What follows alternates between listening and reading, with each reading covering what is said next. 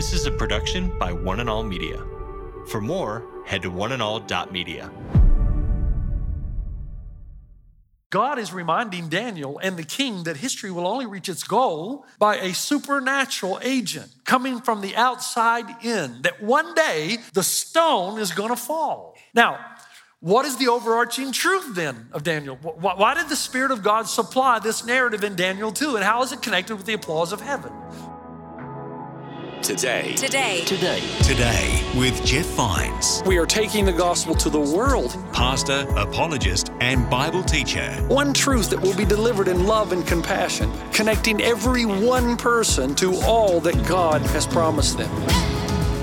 You make me wanna dance and sing with every single breath I breathe. I will bring this offering. You are my wonder, you with the wonder. Today with Jeff Vines. Hello and welcome. This is Today with Jeff Vines. And in a new message, Pastor Jeff talks about our coping mechanisms, how we avoid dealing with trivial stuff, or more important things like the meaning of our lives and our God relationships. In Daniel chapter 5, the new king responds to the impending invasion of a neighbouring enemy by throwing a massive party. Here's Pastor Jeff with the message.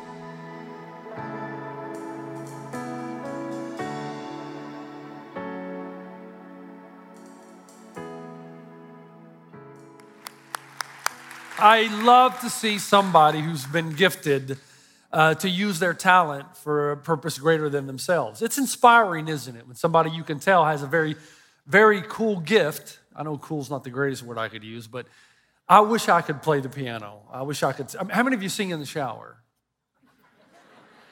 How many of you sing very well in the shower? Yeah, okay. Now, here's my question to you. Do you think there's ever applause in heaven? Do you think there's ever a time where the angels just break out in applause and God the Father high fives the Son and the Holy Spirit's just, pumped? Is there ever a time you think that happens? And I know on one occasion we were told that when somebody far from God comes near to God, that happens. But there's another time that happens. There's a time that something we do catalyzes this round of applause in heaven, so much so that Jesus can't wait to tell us about it until we get to heaven. So he mentions it in his preaching in the New Testament. And I want to take you through this, Daniel chapter 2, and lead you to that place. We're in a series called Now, and we're asking the question, how is it that you and I as Christians can live in this non-Christian world? And we discover that there is a definitive way that you and I are supposed to live. And when we live that way, and we're not just talking about purity and holiness and doing everything right, but when we live that way, there's applause that just circulates through heaven that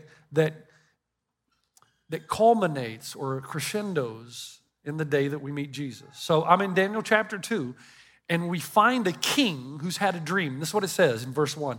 In the second year of his reign, Nebuchadnezzar had dreams. His mind was troubled, and he could not sleep.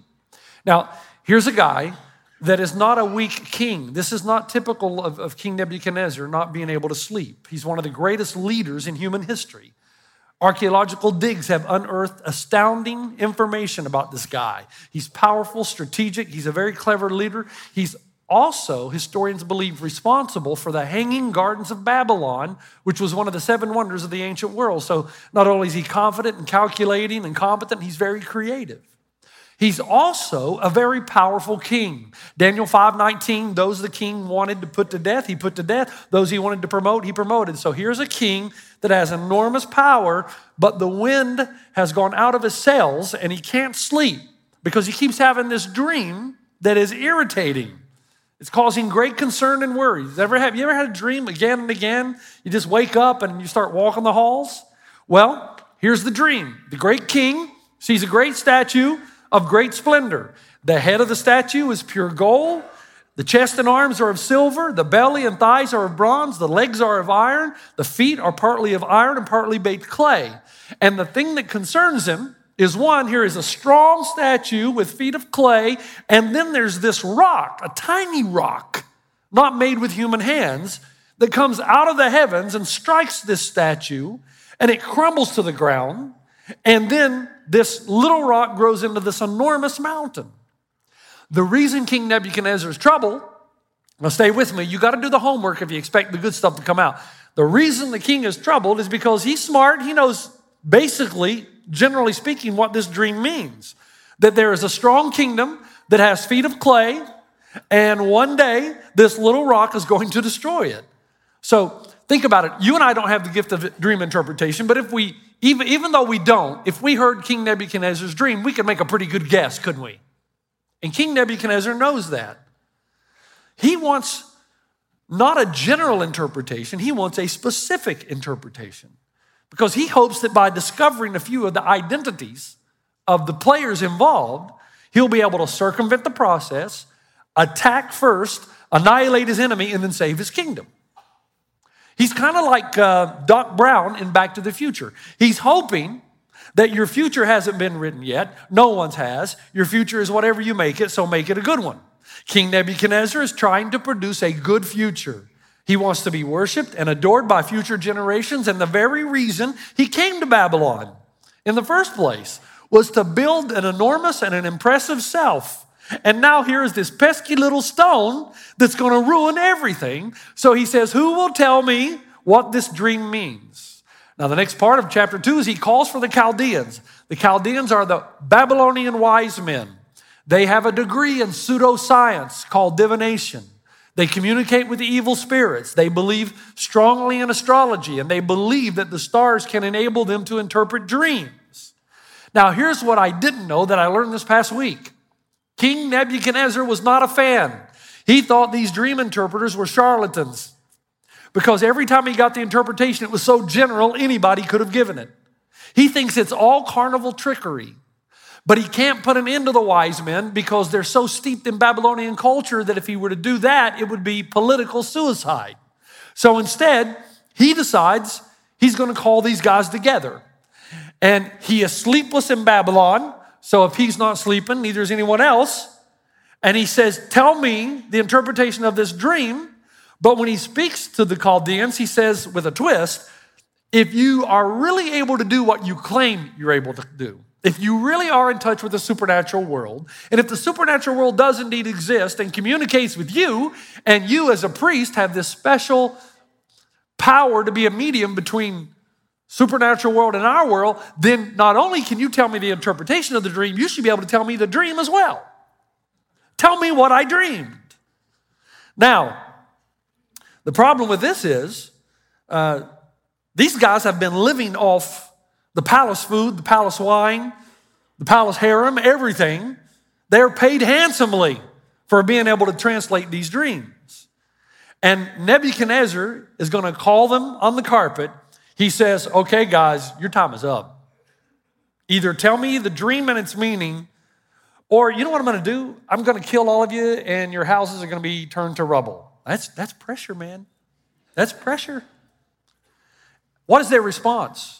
They respond by saying, no one can do what you ask. Now that is a telling statement because basically what they're telling the king, we're just kidding. Nobody really knows the supernatural world. And if there is one, it doesn't really communicate to us. I mean, I know this science that we've been educated in, but tell you the truth, nobody can do what you're asking. We can't tell you what you dreamed. We don't know. But if you tell us, we'll take a good shot at the meaning. King Nebuchadnezzar is so angry that in verse 12, he orders the execution of all the wise men of Babylon. So the decree was issued to put the wise men to death, and the men were sent to look for Daniel and his friends to put them to death. Now again, why is the king so angry? Well, he knows what the dream means ultimately. And we spend so much time as theologians or people trying to understand the Bible, we want to understand what kingdoms are represented by each section of the statue. And there's so much to talk about in Daniel 2 because the only plausible explanation, if Daniel did write this around 530 BC, the only way he would know about the coming Medo-Persians and the Greek kingdom and the Romans and beyond was if this was a supernatural book, if it was the Word of God. That's a sermon in and of itself. But what you and I need to learn is why is this narrative included for you and me? What is all this about? King has a dream, it's interpreted, Daniel interprets it. He has this vision of a huge statue of kingdoms that will come, but they will all be destroyed. This stone comes out of nowhere, it's supernatural, not made with hands. Why do we care about that? Now, stay with me, be patient. The king is very angry. Well, part of it is because he's losing sleep. You ever get irritable when you're not sleeping? He's angry. So what does he do? Part of what he does is he says, okay, just kill all these guys. Just kill all the wise men. That's a little bit over the top, isn't it? Just kill them all. Kill them dead. Do away with them. And the problem with that is Daniel, Shadrach, Meshach, and Abednego are part of the wise men. Now, they're not part of this particular committee or meeting, but they are some of the wise men, which means that they're going to be killed. They're going to die.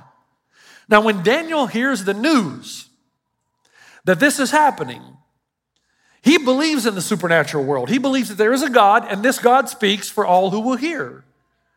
He wants desperately to hear from God, and he knows that this time is the time that he can contextualize his monotheism into a culture that's polytheistic. Maybe this is the time he can show that there truly is just one God. And he also believes that he's been sent to this time and this place and given a specific gift to help a king who is far from God come near to God.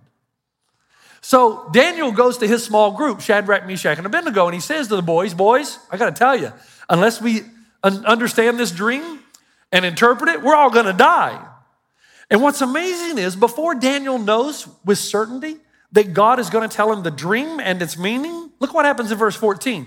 When Arioch, the commander of the king's guard, had gone out to put to death the wise men of Babylon, Daniel spoke to him with wisdom and tact. We keep hearing this about Daniel, wisdom and tact. He asked the king's officer, why did the king issue such a harsh decree? Arioch then explained the matter to Daniel. At this, Daniel went into the king and asked for time so that he might interpret the dream for him. This is amazing because how did Daniel get Arioch not to kill him? Arioch's supposed to kill Daniel, Shadrach, Meshach, and Abednego, and if he doesn't do it, the king's probably going to kill him. But Daniel's so respected because of the type of person that he is, he actually gets Arioch to pause and to allow Daniel to have an audience with the king, and then he convinces the king to wait, just give us some time and we'll tell you the dream and its interpretation. But Daniel assumes that God is going to give him the dream and the interpretation, which is why he asks for time. Why does he do this? Because Daniel has an inner conviction that God has given him particular gifts, it is peculiar, the ability to interpret dreams, to be used at the highest level of the state for the purposes of God. And this is exactly what Daniel was doing. Daniel's priority was what then? Kingdom of God, right? Kingdom of God. He lives for, we talked about that last week. He lives for the kingdom of God. He lives to see the kingdom of God progress. So this is a perfect opportunity for him. And what happens? He's right. God did tell him the dream and the interpretation. And Daniel is so happy, he sings a song. Let me tell you, if God told you something that was going to spare your life, you'd be happy and you'd sing a song too.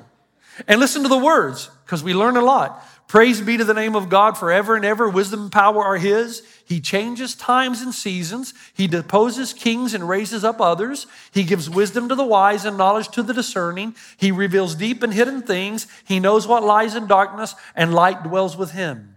I thank and praise you, God of my ancestors. You have given me wisdom and power. You have made known to me what we ask of you. You have made known to us the dream of the king. So let's hold off on the application just for a moment. Daniel interprets the dream of the king. He tells them this is what it means. And here's his translation. Your Majesty, verse 37, you are the King of kings. Now Nebuchadnezzar, who came to Babylon to build a splendiferous self, is going to be happy to hear those words. You're the man. You're the King of kings. The God of heaven has given you dominion and power and might and glory. In your hands he has placed all mankind and beasts of the field and the birds in the sky. Wherever they live, he has made you ruler over them. You are that head of gold. Now, if you're the king, you're thinking, woo, I'm the man. I am the head of gold.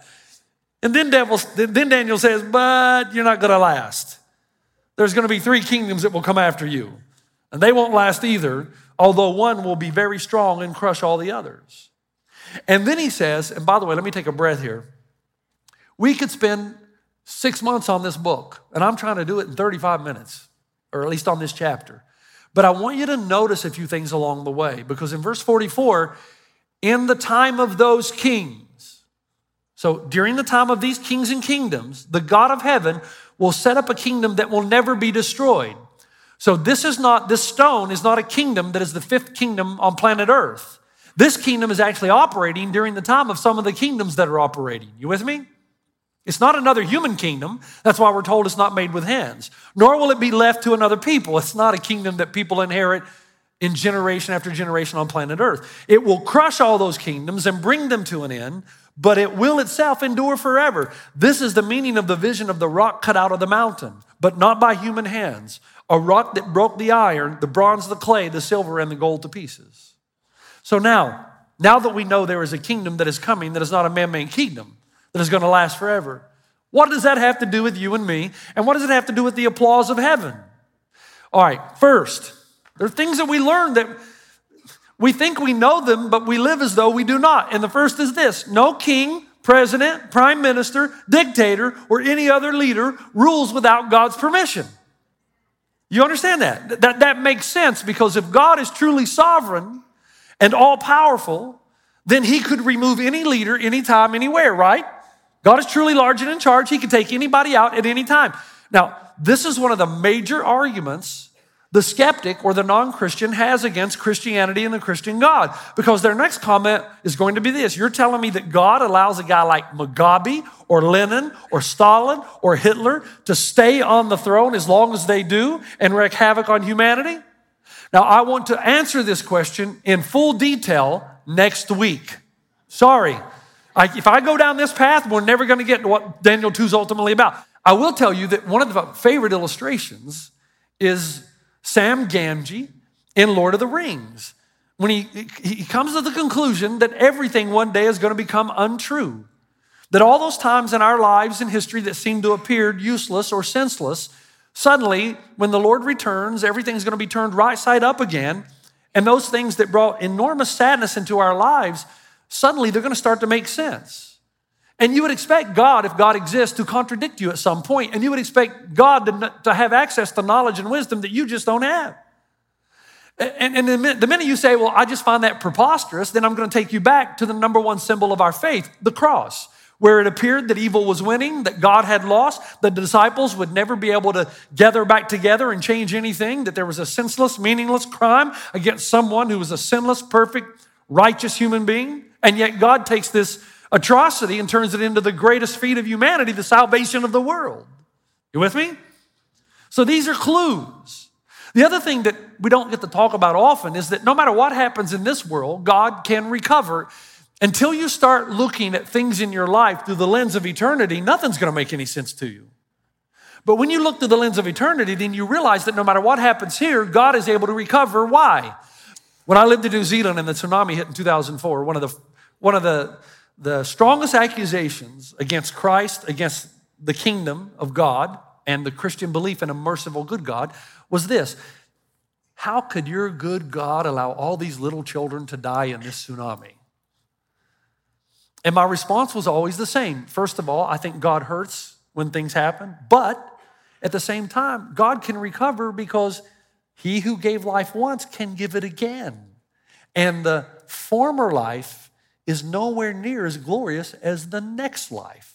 So see, you and I, when we take a life, we can't recover because we don't have the power to give it back. When God allows a life to pass, he can recover because the next life he gives is glorious, far more glorious than anybody can imagine. And it's ultimately what every one of us in this room is after. And so that's just part of the answer. Second, though, the thing that we're supposed to learn in Daniel 2, no matter how strong or brilliant a kingdom is, it always has one major weakness. What is the major weakness of every earthly kingdom? People. They're flawed. They have feet of clay, no matter how strong the kingdom is, right? Do you know why this church is not perfect? Because you're here. And if you're looking for one, in heaven's name, don't go there. You'll ruin it.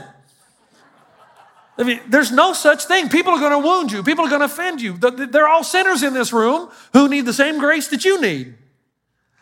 One of my favorite illustrations is G.K. Chesterton.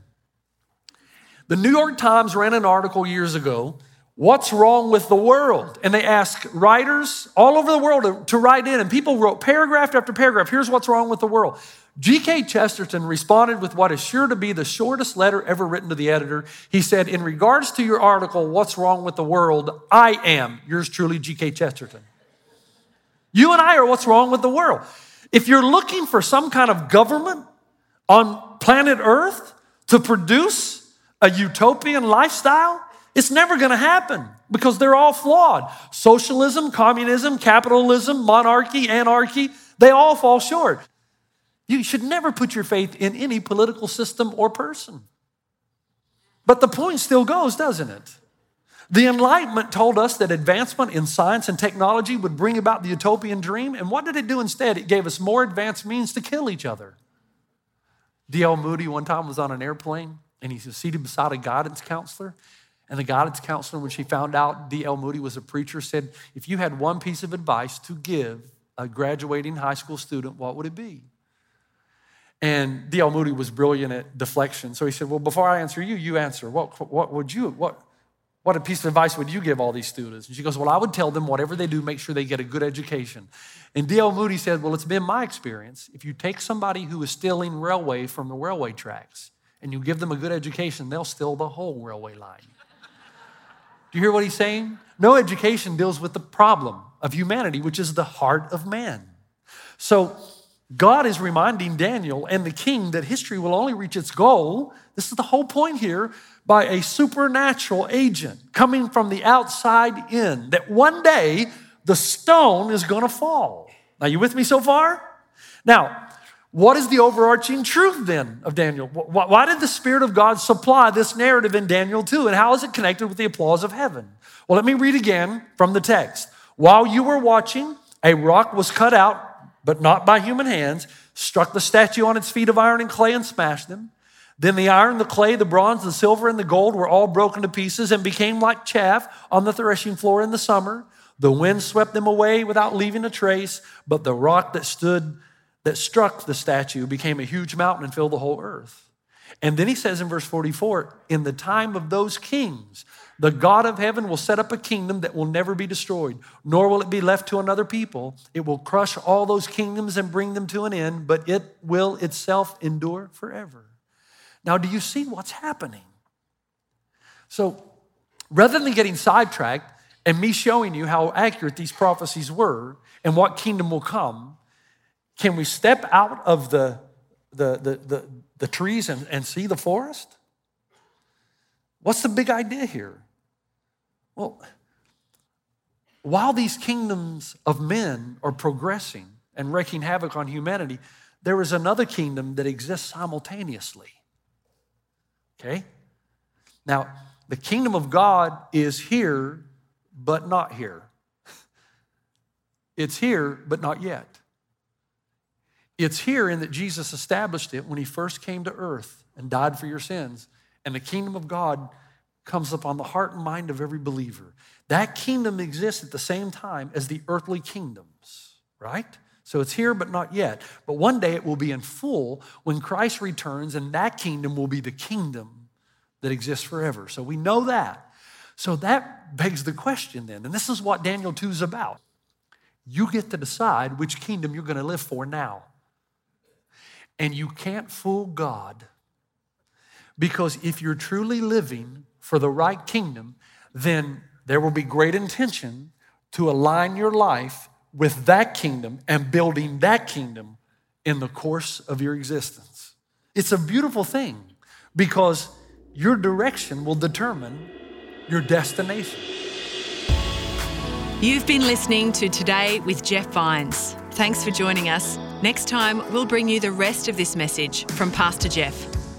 Ephesians 2:10, for we are God's handiwork, created in Christ Jesus to do good works, which God prepared in advance for us to do. And as soon as you decide to start building the kingdom of God, he injects them with the power of the Spirit to cause them to come alive. God injects a power into you to be able to use you. You can listen to more messages like this. Just search for Today with Jeff Vines wherever you get your podcasts. You make me wanna dance and sing with every single breath I breathe.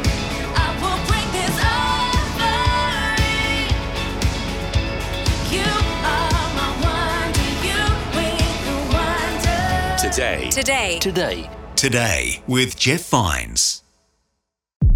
This is a production by One and All Media. For more, head to oneandall.media.